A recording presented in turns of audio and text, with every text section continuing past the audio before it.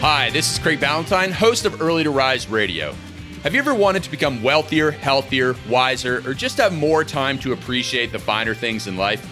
On this show, we reveal what high performers are doing every day to be more successful without sacrificing their personal lives. Early to Rise Radio is sponsored by the Perfect Day Formula. Get your free copy of this game-changing success guide at freeperfectdaybook.com. Now let's get started with today's show. Stacy Kopesz, welcome back to the show. Why don't you tell us who you are, what you do, where you're from, and where you're living now? Okay, Stacy Kopesz. From the accent, you can probably hear that I'm Australian. I live in Sydney, born and raised in Sydney. And I am the founder of the Academy of Resilience, author of How to Be Resilient. And I help, at the moment, I'm working a lot with salespeople and helping them to be able to outperform their competitors through developing elite levels of resilience. Sort of a bit of an evolution on what I'd sort of been doing up until, the previous 10 years had been speaking more generally about resilience, particularly in the context of change, but mainly working with organizations. But I'm pretty excited at the moment to be able to be looking at being able to still work with organizations and teams, but also to be able to do putting together some programs to be able to work with small groups of salespeople, which I'm pretty excited about. Well, you're speaking to a lot of entrepreneurs, and most entrepreneurs have to do some level of sales. So what have been some of your biggest discoveries around the topic of resilience, which is kind of like I'll let you define it actually. Define resilience, and then what have you learned in working with salespeople? What do the successful people have that those that struggle don't have? Yeah, look, if we're looking at resilience, I have a bit of a different perspective on it to most. I find that, unfortunately, resilience has become synonymous with just coping, which I feel just sets such a low bar. And I feel there's an element of resilience that is around how do you cope, but I think that's base level. I think from that, I see resilience as how do we actually grow and learn and become stronger through being challenged. I also see it as a proactive strategy, whereas most times people think, well, okay, how do you deal with a setback as a reactive thing? Whereas I see resilience much like going to the gym, where you go to the gym on a consistent basis and you repetitively do particular movements, and over time you build strength.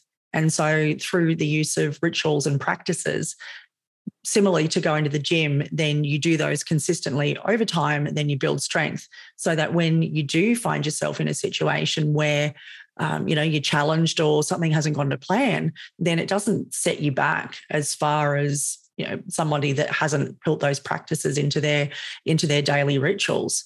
And I think from a sales perspective, I think that there's an element of, building that proactively just to be consistently at your peak when you're showing up for every situation. And I know one of my previous clients, when I spoke for a national sales conference, and it was a line that he said to me that's just stuck with me so much, is he said, I want to help them deal with adversity, but also I want you to send them back out into the field with a little bit more air in their tires. And there's that element of sales as well, that you need to consistently have that energy and motivation and drive. So that's where I see that, somebody that is practicing resilience on these practices on a consistent basis, they're going to have an advantage over somebody that's just going out there and pretty much, slogging it out day to day, perhaps dealing with those hits and, getting set back further than somebody that has a higher base level of resilience because of the rituals and practices that they've done consistently. Yeah, got it. And that's actually a great segue into what we're going to focus on today, which isn't sales or necessarily resilience, but it is how to give up booze, how to stop drinking so much, which, does require a high level of resilience. And it's a topic that, I wanted to ask you about because you've now been 10 years alcohol free, right? I'm 8. So 8. yeah. Sorry. Yeah, no.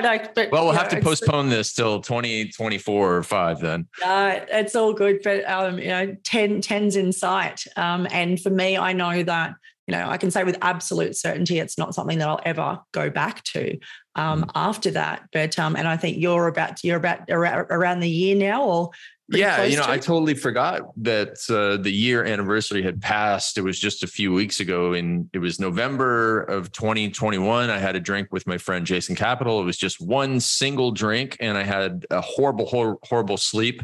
I looked at my Oura Ring stats, and I said, it's just not worth it, because then I heard this really great phrase, which is, it's easier to be 100% in than 99% in. And more effective too. And I was like, well, I may as well just give up all booze, because the 2 drinks per month, 1 drink twice a month, what was it doing for me? And so I just, completely quit it.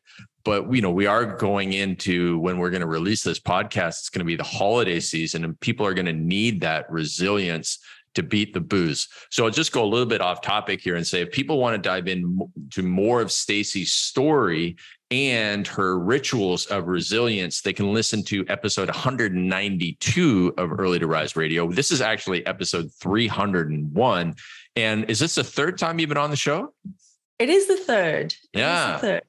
Fantastic. Yeah, so it's awesome. I think we've been working together for 4 years, back for 3, and it's great because I think each time we've spoken about very different stuff, which is great, and it's just, I love being able to be of service to your listeners.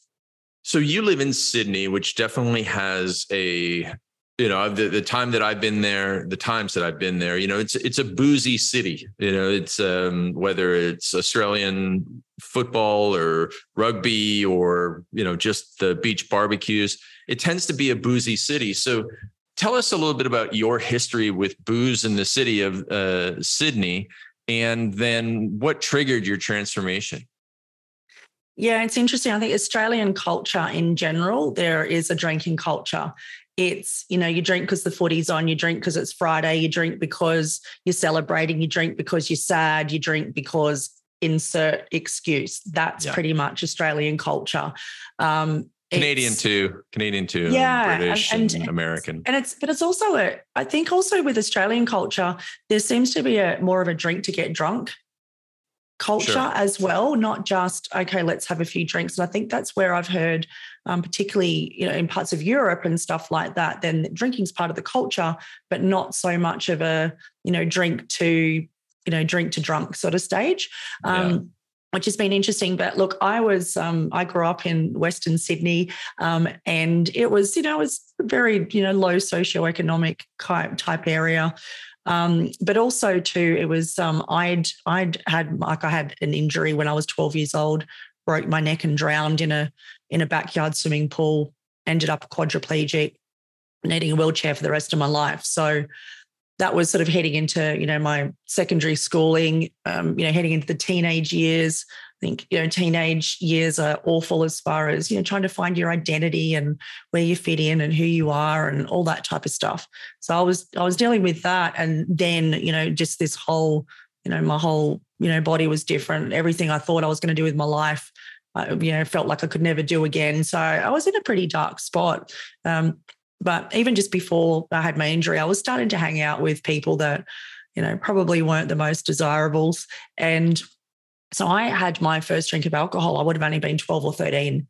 And so from sort of 13 onwards, I was drinking, fairly regularly with my friends on weekends, and drinking to get drunk, not just drinking because it was, it was fun, to the point where, a bunch of teenagers with, next to no money would, go and get a bottle of rum and drink it straight through a straw just to try and get, it's disgusting when you look back on it, but that was where we're at. So I spent a lot of my teenage years, drunk and also stoned. It was just, they were my escapes, my moments of artificial happiness, dealing with the space that I found myself in. And I find, I look back now and I realize that, while physically I drowned once when I had the injury, but, emotionally I was drowning every single day back then. So a lot of my drinking back then was around it was a coping mechanism. And then it just become very social. But I also, I grew up in a family where there was a lot of drinking, the extended family, there was a lot of drinking. And so by the time I'd sort of gotten to 18, legal age of drinking in Australia is 18, and I'd done all the rounds of all the 18th birthday parties, I got to the point where I'd seen so much, particularly in my extended family, that I actually decided that I was going to give up drinking then. And I thought I didn't want to be like some of the people in my extended family. And so I decided I was going to stop drinking, and I didn't actually touch alcohol at all for about 5 years. So, I drank when I shouldn't have. And then by the time I was legally able to drink, I was like, no, I'm over this. I don't want to be around. I don't want to do it anymore. And, my friends respected it. They knew that I was somebody that, I was never anyone that was into peer pressure. It was, I did things because I wanted to. And, they all respected that. Became the designated driver for, a lot of the things. And, it wasn't until I think I was, getting into, I must have been about 23, 24 at the time. And then I just sort of started, I'd have a drink when I went and saw a band or, something like that. And then I sort of just started to drink more and more. I sort of came out of a long-term relationship, and then I started going out, on a Friday night with all the 18, 19-year-olds from work and drinking harder than I'd ever drunk before. Wow. Yeah. Yeah. And that was when you were about 24, 25 or older. So mid-20s there. I'd gotten involved in politics at the time as well. And I think there's a bit of a reputation around politics as well. There's a lot of social things, and there was a lot of drinking involved in those as well. So I'd sort of gone from not drinking at all to, drinking on a regular basis, to the point that my nickname amongst my work colleagues was Wino. So, yeah, it was pretty full on at that point in time.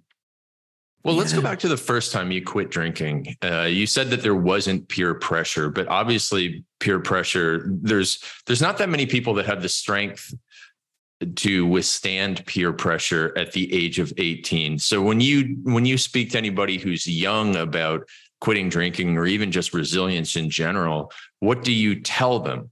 What do you tell young people about these topics? Yeah, the big thing is that, it's not about trying to please anybody else. And that's all peer pressure ends up being. You fall into peer pressure. It's all about pleasing somebody else. And you're also, you're giving up a sense of yourself, and your own autonomy and your own sense of direction. But it also comes down to that element of personal responsibility as well. And personal responsibility is such a huge value of mine. And I think it's something that's definitely lacking a lot these days, and particularly in young people. But it's also something that I know that you've talked about a lot too, since we've been working together. And it was something that I realized that I had done myself, was I just said that I don't drink. So it comes down to that identity thing. It's not like I don't want to drink, or I can't drink, or I'm not drinking tonight. It was just, I don't drink. And, really just standing strong in that sense of self and sense of identity. And it's incredible once you do that just the level of respect that you end up getting from people around you. And also often I find, back then and even now, when I say I don't drink, people go, wow, like, how do you do that? It's almost like you have a superpower. And a lot of people actually end up, once they, if you don't have the peer pressure-y people, I find most people actually really admire and respect, the sense of strength and discipline and I think identity that it takes to do that and to stand strong. Also, I think it's a lot of the time it's avoiding situations where, there's going to be a lot of that. I go to being a speaker, I have to go to a lot of black tie functions. I speak at a lot of things where, a ticket price will include unlimited alcohol for, 5-6 hours. And, when I was in that stage in between, I'd be like, awesome, I'll drink that. I'll drink that much. That's worth the ticket price. Yeah. Whereas now I go, wow, I can go and meet great people and I'm out of there by 9:30 when everyone else is still kicking on drinking till 12. So I think it's avoiding situations where you know there's going to be a lot of drinking, and especially drinking to the point of people getting drunk, and you know it's just not fun to be around. So you fast forward then in the year 25, you've got that kind of label put on you at work. What's the journey that you take there into your second, stage of getting out of it? Oh, look, I drank pretty hardcore for, it must have been close to 10 years then. And just became part of my everyday. I loved wine, became my thing. I used to go out a lot. I used to have a lot of parties at my place. And so, yeah, I drank a lot. I got to the point where I was drinking every day. And I was, I'd drink, a glass of wine with dinner every night. And then, on the weekends, I would drink a lot more than that. Mm-hmm. But I got to the point where by this time I was married and I was living in Adelaide. And I sort of found that I was feeling foggy. I found that if I had even one glass of wine of a night, I felt really pathetic. And I just felt of an evening, I didn't want to do anything. And I found even with that one glass of wine, when I woke up the next morning, I felt like I hadn't slept well. It was not like a hangover, but I just didn't feel at my sharpest. So the first decision I actually made was to then only drink on a Friday and a Saturday. Mm-hmm. So no school nights, as I say, don't drink on school nights. Yeah, you say that too. Yeah. I didn't know if that was just an Aussie thing, but yeah, no school night drinking. And then what I did was I just started buying better wine. Instead of drinking the everyday wine, I got a wine subscription, and then I actually I actually enjoyed it more. And if I went out, then, I'd have a few extra drinks then. But yeah, so that I found that made a difference to me. But the big one is that I actually had found that, I'd have one glass of wine, and then the next morning I'd wake up, I'd go out to the kitchen and the wine bottle would be empty. So, I'd sort of found that I didn't really notice until over time. I was like, okay, so my husband at the time was sort of knocking off the rest of the wine. Oh, I see. On those sort of midweek things. And yeah. And then, what the big trigger was, and I haven't really spoken a lot about it, is because most people thought I gave up drinking because at the time I'd gone back to elite athletics and I was training to try and qualify for the Paralympics. So most people thought, oh yeah, you're not drinking because you were training and that sort of stuff. And I was like, yep, that was cool. But what ended up happening is, a year after I got married, I actually found out that my husband at the time actually had a very, very severe problem with alcohol. And, that was incredibly confronting. And I just sort of thought, look, I'll be as supportive as I can to, get some help for him. And the big part of that for me was, okay, there's no alcohol, but not drinking in the house at all anymore. That's it. That was the big part for me. Mm-hmm. And then over time, I just sort of found that the times that I did go out and drink, there was times I came home and I thought, oh my gosh, I annoyed myself. Then I must have annoyed everybody around me.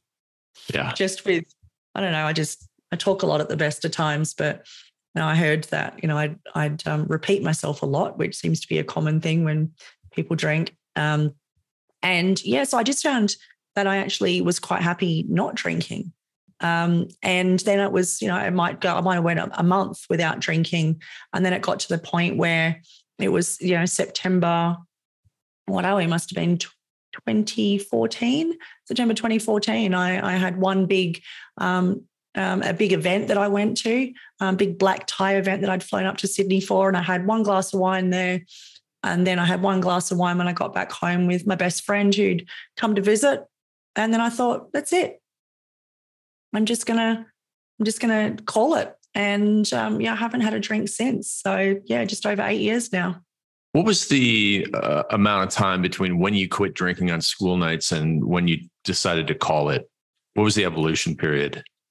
It was a period of about, it would have been a year or two. So it was definitely a gradual thing. But the other thing that came up in amongst there, and it was sort of around the same time that, I realized that, my ex-husband had such a severe problem with alcohol, that I started reading different mentors and different people I followed. And I found quite a few that had either never drunk alcohol in her entire life or had spoken a lot about, as you said, it's like it's that 100% rather than the 99%. It's like you either you do or you don't. And so once I started to see more and more people that I respected and admired that had said how important being sober was for just their sense of self, but also their success in business and also in their personal relationships, then that gave me the confidence to go, there's some kind of demonstration of people that I admire that said how much of a difference it made in their life. I remember speaking with Lewis Howes probably 15 years ago and him saying he had never had a drop of alcohol. And it just, it blew me away. He's a college athlete and, some people go to college, you party at college, just like in all the movies. And I was just so blown away by it. And there's a few other people that I met in my life who've never had a drop of alcohol. And it's always just been mind boggling because I grew up like you did in a drinking culture. And, I was drinking probably regularly when I was 15. So it's really fascinating when you hear those stories. It's a little less, amazing when you hear about, someone who's super successful that doesn't drink alcohol. But even then, most super successful people, or a lot of successful people that I know, are really the wine snob type people that are really into the wine and drink. And they got total control over it. So that's totally fine. But I did want to ask you about your ex-husband. What was his journey? Did things ever turn up better for him, or did it just get worse? Yeah, unfortunately, it got worse. He sort of had stopped drinking a couple of times, or he'd said he'd stopped drinking a couple of times. So that was like 2013. So we'd been married for a year at that point when I first found out.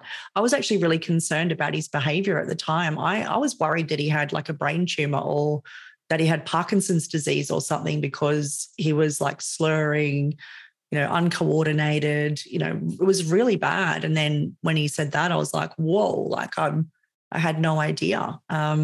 So I supported, I said, look, I'll do whatever, it takes to support you in this. And so he'd stopped a couple of times. I think he only, he went to one drug and alcohol counselor. I had a bad experience with a GP, but was somebody that, was definitely not willing to dig into, their what was the root cause, which from the outside, I could see exactly what was going on. But, I got told I wasn't his coach, which again, I've learned along the way, you can't coach somebody that you are either in a relationship. You can't coach someone that you're in a relationship with or anything like that. But yeah, so we ended up, living separated for quite a while. The rest of the world thought everything was great. So it was very difficult I was probably at some of the peak points in my business. I'd published my book. I was doing book launches. I was doing all this sort of stuff. But in the background, he was on a very, very steady decline. So I decided that I was going to leave. And by the time I left at the end of 2015, he was like, I looked at him and he looked like a prisoner of war to me. Like he'd become that, he was that bad, from someone that was very physically strong before, had declined rapidly. He was 13 years older than me as well. So there was that. And, I was concerned that, I didn't think he was going to last very long. But also it was just one of those things where you sort of think, how can someone, be so attached to an addiction to let, their wife go, their house go, their son go, their job go, all of that sort of stuff. And then unfortunately, he actually died earlier this year. Oh my gosh. So it was, he would have been 56. So, you know, from that, it was just a decline, and I didn't keep in touch with him. It was one of those things that I just sort of thought, look, you know, there was a lot of damage that was done in that process. And it, you know, took me a long time to recover from that as well. You know, to the point I didn't even date for like nearly 5 years. So wow. It was one of those big things. But I think seeing that and, you know, seeing how much how destructive it can be. I just think that people tread very lightly. I think they underestimate. They sort of think, oh, alcohol's, you know, it's so safe and it's so all of those things. But, you know, it can absolutely destroy lives. And, you know, you even look at, you know, the amount of people that present to ERs around the world that's related to alcohol issues and car accidents and, you know, violence and injuries and all that sort of stuff, let alone, I guess, the relationship toll that these things take. It's, you know, it's pretty full on.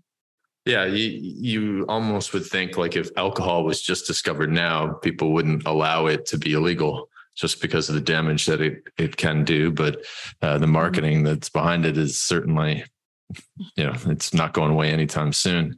But let's shift the conversation now to people that are, you know, who would like to drink a little less, don't want to make holiday binge drinking mistakes. What advice would you give people around the habits and the environments and just how to set them up for success in a busy holiday season? Think about someone who's got 2 parties a week and work functions, and they're just terrified of what alcohol and bad behavior might do to them and how exhausted it might leave them. What would you say to them? Yeah, I think it comes down, people have got to know themselves as well. I think they've got to know themselves whether they do have the ability to say, okay, I'm going to have 2 and then I'm out. And then some people know their personality is that, you know, if they have 1, then it's just going to be open slather. So I think that's a big thing. Another one is just, again, making sure that, you know, you eat, you know, you drink loads of water, you do those type of things. And sometimes I find, and what I do a lot is I book a taxi or, you know, you book an Uber at a certain time so that you know that you've got a hard cutoff time. So it could be that you go to these parties, but rather than be the last person to leave, which that was always my thing. I was always the last person to leave. That, you know, you've got a hard cutoff. So I think that, you know, that can be helpful. But sometimes it can be, I think these days is great because there are so many, you know, wonderful, you know, non-alcoholic, you know, drinks that taste amazing, come in the same kind of bottles, you know, those type of things as well. Like back, you know, when I first started, you know, on this sober journey, really it was, you know, I drank lime and soda. That was pretty much it. Whereas now I can go out and I can get some amazing, you know, I can get an amazing, you know, non-alcoholic mojito or something like that. And, you know, it's still a nice experience to drink. So I think that's a big thing. Again, know yourself. I think make decisions before you go. I think that's is a really big one. And then if you need to set yourself up, as I said, with a taxi or an Uber booked at a certain time to get yourself out of there. Yeah, I think that can make a big difference. And sometimes it could be, you know, setting up, you know, rewards and punishments as well. I think with any sort of goals, isn't it? It could be, okay, well, you know, what's the reward you're going to give yourself at the end of it? You know, and it could be that, you know, if you know that you typically, you know, drink half a dozen drinks in a night and each of those drinks is going to be, you know, $10, $15 wherever you are, depending what you drink. It could be, okay, well, what am I going to reward myself with that money that I would have spent on it as well? Because I guess that's one thing we haven't spoken about is the financial cost.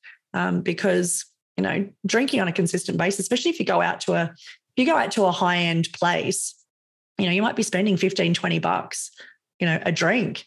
Yeah, you know, crazy. you have half a dozen of those. It's like, you know, what else could you do with that money that's going to be something that that you're going to enjoy more rather than, okay, you might have thought you had that's $5,000. If you do that once a week, that's $5,000 in a year. Yeah, it's a lot of money. Like, what could you do with that? That could be a great holiday. Yeah. And I agree with you on the options that are available now. And do you know Kate Vidulich? Did you ever speak at one of my events with her, see her speak? She's originally Australian, yes. So yes. Kate's an Australian living in America, and she, she struggled a little bit with the alcohol and has been sober for over a year now. And her and we bond over the Heineken Zeros, which, if somebody is a beer fan, and, has ever been like, yeah, Heineken's fine, then Heineken Zero, it looks exactly like a Heineken regular bottle. You can take it to a party. By the time everybody else has had 2 beers, no one's looking at your label to see that you're drinking a non-alcoholic. And I mean, sometimes you have to cheat your way, cheat your way thin. You got to cheat your way sober. So doing that and, making a drink, but not putting the alcohol in it, ordering a drink and, telling them to hold the vodka, sometimes you just have to do those things, especially when someone's in a high peer pressure environment. Like when I went through phases like you, where when I was young, I didn't drink for a couple of years, or I drank very rarely. And I was out all the time with friends who were, heavy binge drinkers. And I had to cheat my way sober a lot of nights by faking that I was drinking and, pouring a shot over my shoulder or something like that. But sometimes you just have to go to these extremes. And because most people are drunk, they don't notice it. The one thing that I'll add in addition to your Uber tip is that when I got into a certain phase, like you, I took a long time to phase out of the drinking. It was first it was twice a week binge drinking, and then it was once a week binge drinking, and then it was once a week drinking, and then, down to like once a week, a couple of drinks, and then eventually once a week, one drink, and then twice a month, one drink, and then eventually 0. It took me a long time, like years and years and years to do that. But when I was in that phase of going from the binge to the drink, a couple of drinks, I would just book things the next morning. So I would sign up for a course, or I would promise another friend who didn't drink that I was going to meet them in a certain place at like 8:00 in the morning, or I'd do strongman training at 8:00 in the morning with some non-drinkers. And it was like, you can't show up hungover to any of those things, especially if you want to show up in the first place. And so booking things the next day was a good start. And then eventually I started getting some of my drinking friends to join me in booking things the next morning. And I was spending quality time with the drinking friends that I didn't want to lose because I no longer was drinking. So those were a couple of things that helped me. Now, what are some of the other, it sounds like you didn't have to, you weren't fighting the booze, but for people that do fight the booze, what about the environments in which they put themselves in? Like, someone who it just sounds like you didn't then keep a lot of booze around the house when you were quitting on the school nights. No, I didn't have a lot. It was interesting though, because during that time I had a couple of overseas trips, and so there was a couple of duty-free stints that were involved, where it was like, oh look, I'm not going to buy anything. But then I was like in the airport in Singapore, and it was like, wow, I could get a liter of vodka for $10 US. Like, oh my gosh, what a bargain. So there was that sort of stuff. And so I did actually end up having stuff there. And then also where I was working at the time, it was in the horticulture industry, but there was a lot of the main part of the horticulture that was the wine industry. So I was around alcohol even at work as well. Mm-hmm. So I used to get, I got a lot of gifts of alcohol. Also as a speaker, I don't know if you found it as well, often a thank you gift that you'll get could be a nice bottle of wine, sure. That type of thing as well. So, I had all of those, but I think, big thing is if you know that you're vulnerable, then it's removing the temptation. I think that, if it's not there, you can't have it.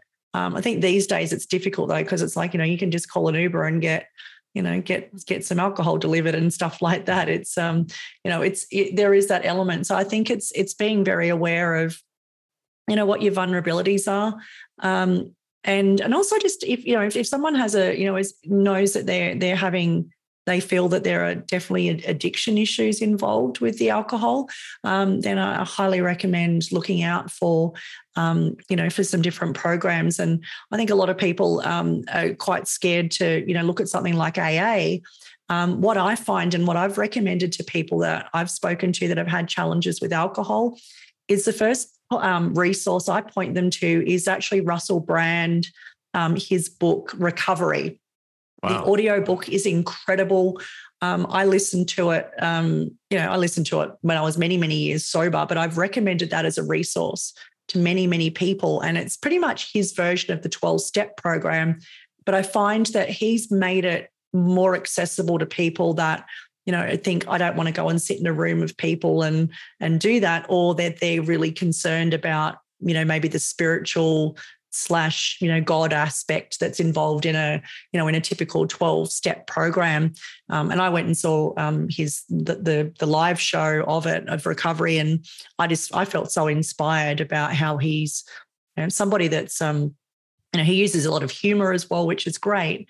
But he's somebody that I was really excited about how accessible he's made recovery for people. That's fantastic. Well, speaking of books, which one of my books would you say is most helpful for somebody that wants to give up booze? I think Unstoppable would be a good place to start. I think it's good because that just gives really good strategies. And I think a lot of the time, one of the biggest issues that people will have when they're trying to cut out alcohol is anxiety. Mm-hmm. And also too, like if someone has a really hardcore dependency on alcohol, like unfortunately my ex-husband did, there are significant physical risks to their health if they actually just stop, because the withdrawal can actually cause seizures, and it's pretty crazy. But I think if somebody defines that they do feel anxious, or sometimes people drink because they feel anxious, particularly in a social situation. And I find that was something for me personally. I found that I thought that alcohol helped me to be more, present and connect with people and be able to communicate better, which really it was an absolute hindrance to that. But I think, if people were to have a look at, Unstoppable would be a great place to start. But then if you look at, I think that's a starting point. But then I think, going back and looking at Perfect Week, Perfect Day formula, because one of the things is if alcohol has become part of your routine and part of your identity and part of your, your structure, then you need to put new habits and new routines in place to actually support not drinking. And as you said, things like scheduling something early on a Saturday or a Sunday morning, doing things like that, even just things where, someone might be like I was, the glass of wine with dinner after dinner type of thing. Well, it's like, okay, what other things do I schedule in that sort of fill that void? I think with any sort of habit, you've got to replace it with a more positive habit. Otherwise, again, you're left with a void. So how do you think that your ex-husband was able to hide his alcohol addiction for so long? It was interesting. And that was my first thing. I felt like an absolute idiot. I thought, look, I've lived with this person for, 6 years at that point in time. And I'm like, and that was the first question I asked him when I confronted him that night and he finally caved. I said, but where? I don't see you drink. And he said that he hid everything in the laundry, and I never went to the laundry. And the next day I actually when he went to work, I was working from home. I had my own business by that point. The first thing I did was I went into the laundry, and I was just horrified by what I found. It was just like all of these. What shocked me more than anything was like, why not throw out all this stuff? But there was all these empty casks of wine. And then a lot of the stuff that as I said, some of those duty-free things, some of the gifts that I'd been given. I opened a cupboard where I had all those things in the laundry, and at closer inspection, all the bottles were still there, but they were all empty. Wow. So, and then it's funny, as soon as you realize something, it's that old, you connect the dots in reverse. Then I suddenly went, oh my gosh, now I know why there was an obsession with, doing the washing. There was all these kind of things. And I thought, as I said, I thought that he was actually sick because of some of his behavior. And, he'd had he took some painkillers at times. So I thought, oh yeah, it's that. So there's all of these kind of excuses and times where I thought that I'd smelt it and it was like, no, I'm just imagining it, that type of thing. So, but it's, when somebody that has addiction, they'll go to crazy levels to hide. Also, they become very good at lying. And it's incredibly sad. But I was pretty fortunate at the time. What helped me was I actually had somebody that worked with me that helped me with some of my daily stuff. And she was 10 years in recovery herself. And so she was somebody that I was able to, talk to about these things. And she was able to then share from her firsthand perspective of when she was in his situation. Thankfully, she got out of it. Wow. But and she was doing that with small children as well. And, it's, I had situations with him where, he was driving and, that, was clearly drunk. Some of the most terrifying experiences of my life. But there are really great lengths people go to hide these things. And as I said, they can be very convincing because it's something that's got such a grip on them that they become good at it. So it's fascinating. Just the last thing that, you and I are members of our friend Matt Smith's website and forum. And you mentioned that people often ask you if the young people today are as resilient as other generations. And I know this is a little bit off topic, but what do you tend to see? Because you meet so many people with all your speeches and all the work that you do. Is there a drop off in resilience? And if so, why and what can they do? Yeah, definitely. It's something that I've seen a lot over time, and it's one of those things. When you start to say those things, it's like, oh, young people today, and we start to go, oh my gosh, should we become these old fuddy-duddies? And we're in our mid-40s. So it's the type of thing that I sort of think, oh my gosh, when we were kids. But no, I've definitely seen it. And what I see, the big part of it has been, is it's been this big pendulum swing where it came from, okay, you can't be too hard on kids. You've got to build their self-esteem. And then so it got to the point where it was like, you're amazing, you're amazing, you're amazing. You can do anything. It became what I call the everyone gets a trophy generation, where you get a reward for just showing up. Is it that way in Australia too? Yeah, 100%. Okay. Yeah, it's really bad. It's really bad. And I've seen, because I guess there's been, it's since I was a teenager, it's 30 years since I was a teenager now. I'm seeing it's probably there's a couple of generations now to be almost in between that, and each one's gotten worse. And I think there's a number of factors too. So there was we need to build kids' self-esteem. Okay, I think, building kids' self-esteem is great, but not at the expense of removing any kind of challenge, competition, disappointment. Then I've seen it in friendship groups that they felt like, oh, I need to make sure that my child's got every opportunity. So what they end up doing is then suddenly, a 5-year-old is going to 3 different after-school classes. They're learning an instrument, they're learning a sport, they're learning all these things. And what happens is that every moment of their time ends up becoming managed by their parents, or all of their entertainment is then driven by their parents. They don't have the opportunity to get bored. And that's one of the things that I get asked in my corporate events all the time, is like, what about my kids? And I'm like, one of the biggest things and gifts you can give your children to build resilience is allow them to be bored. And then they become resourceful, things like that. The other big thing is technology. Smartphones has been probably the biggest detriment to a kid's resilience than any other thing out of there, because they constantly got their heads in a screen, and that's their first source of connection with other people. It's also their first source of their entertainment. So their brains are constantly being overstimulated, and then they've got no element of, how can I be disappointed? Their parents buy them everything on their Christmas list. Their parents buy them just buy them gifts throughout the week just for no good reason.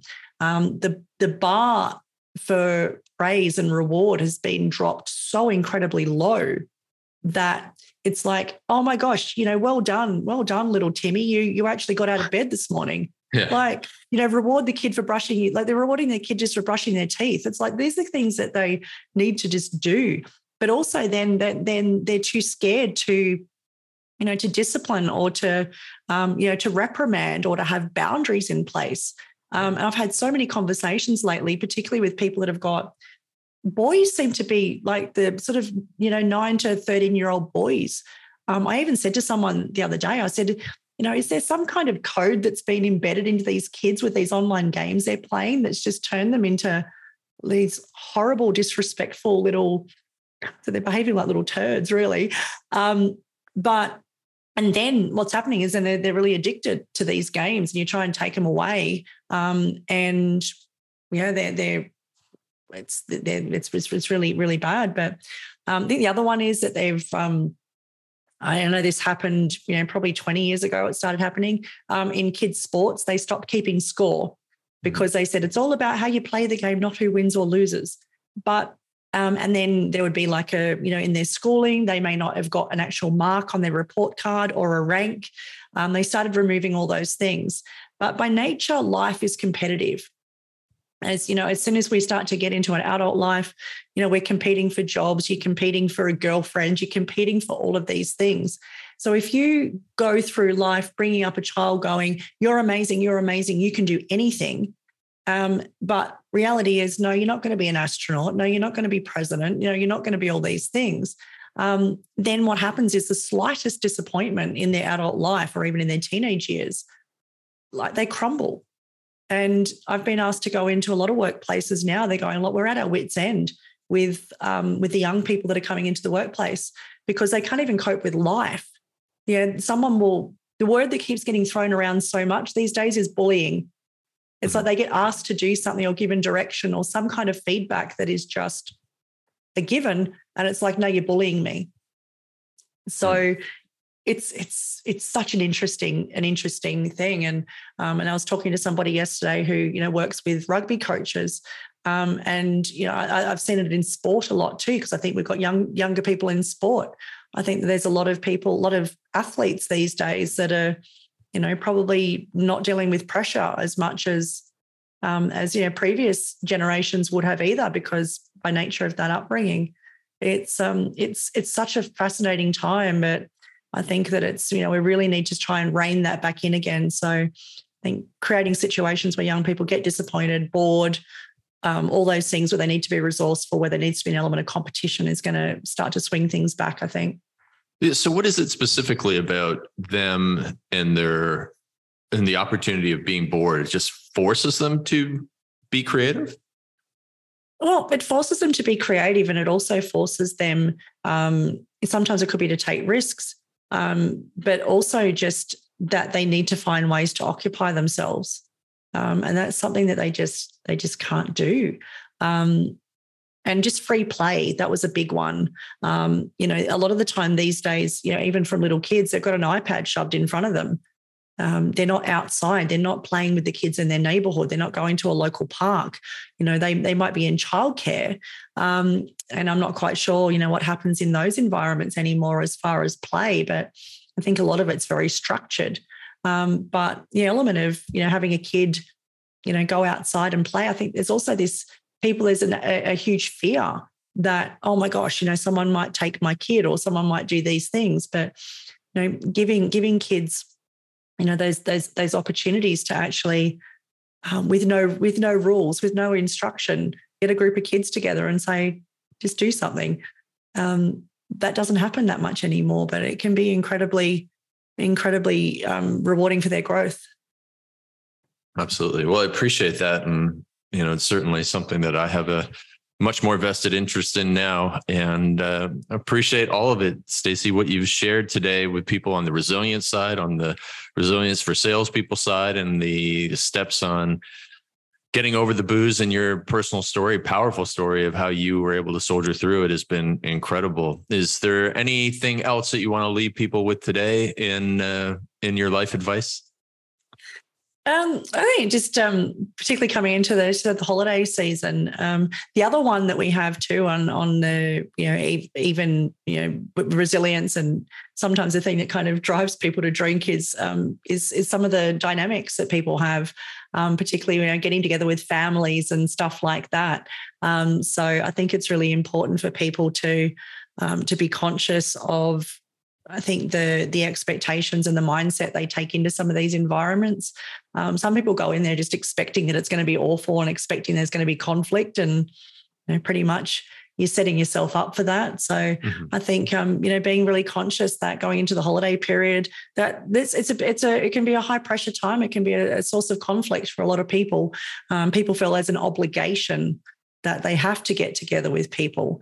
And sometimes you don't have to, it's one of those things. But I think just being, going in there with lose those expectations. Just because something has happened in the past, it doesn't mean that it's definitely going to happen again.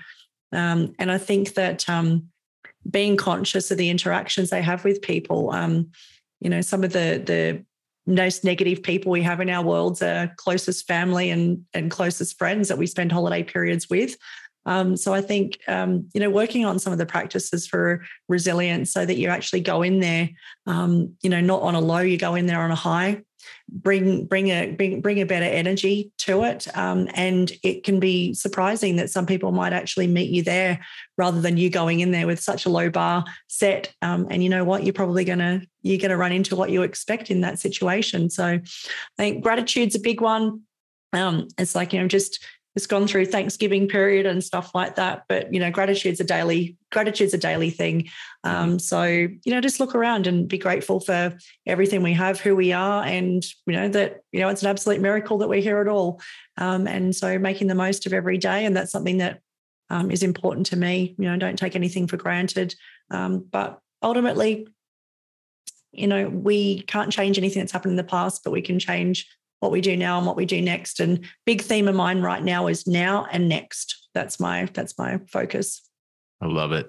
And we're here for a good time, not a long time. And so everybody make sure to really, I think one of the things that you said about the drinking was the preparation in advance, and that if we're not prepared, we are really going to default to bad behaviors. And that might be not eating before you go to an event. And the next thing you know, you have a few drinks and you have an absolute horrible stomachache the next day because you weren't prepared.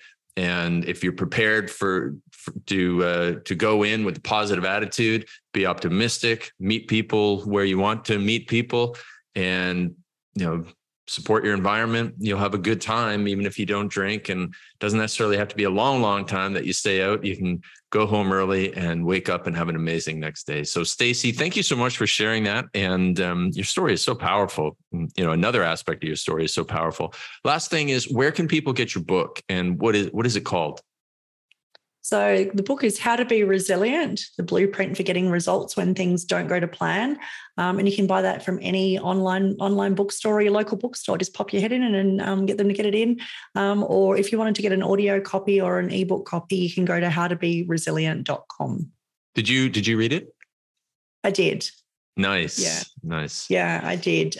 It was interesting though, because it was like there was a lot of stuff in there that I was. Two things, I think, so much like, oh my gosh, I've moved on so much from this part of my life. And then there's the other element of, because I wrote it when I was still married and before all of this stuff had sort of had happened. And then also too, I was like, oh my gosh, I can't believe I actually put this together. I'm really proud of this. So yeah, good. So, but yeah, as I said, now and next, that's the theme. I love it. And well, first of all, or last of all, I would like to say thank you for getting up so early in the morning in Sydney to do this podcast. I know that sun's probably not up there, and you brought the energy and you delivered great value. So thank you so much, Stacey. You're welcome. It's all about early to rise, isn't it? So absolutely. Absolutely. All right, everybody, make sure to implement this and have a low booze, low regret holiday season. Absolutely make it your best. Stacey, thanks so much. Looking forward to having you on a fourth time very soon. And everybody, we'll talk to you soon.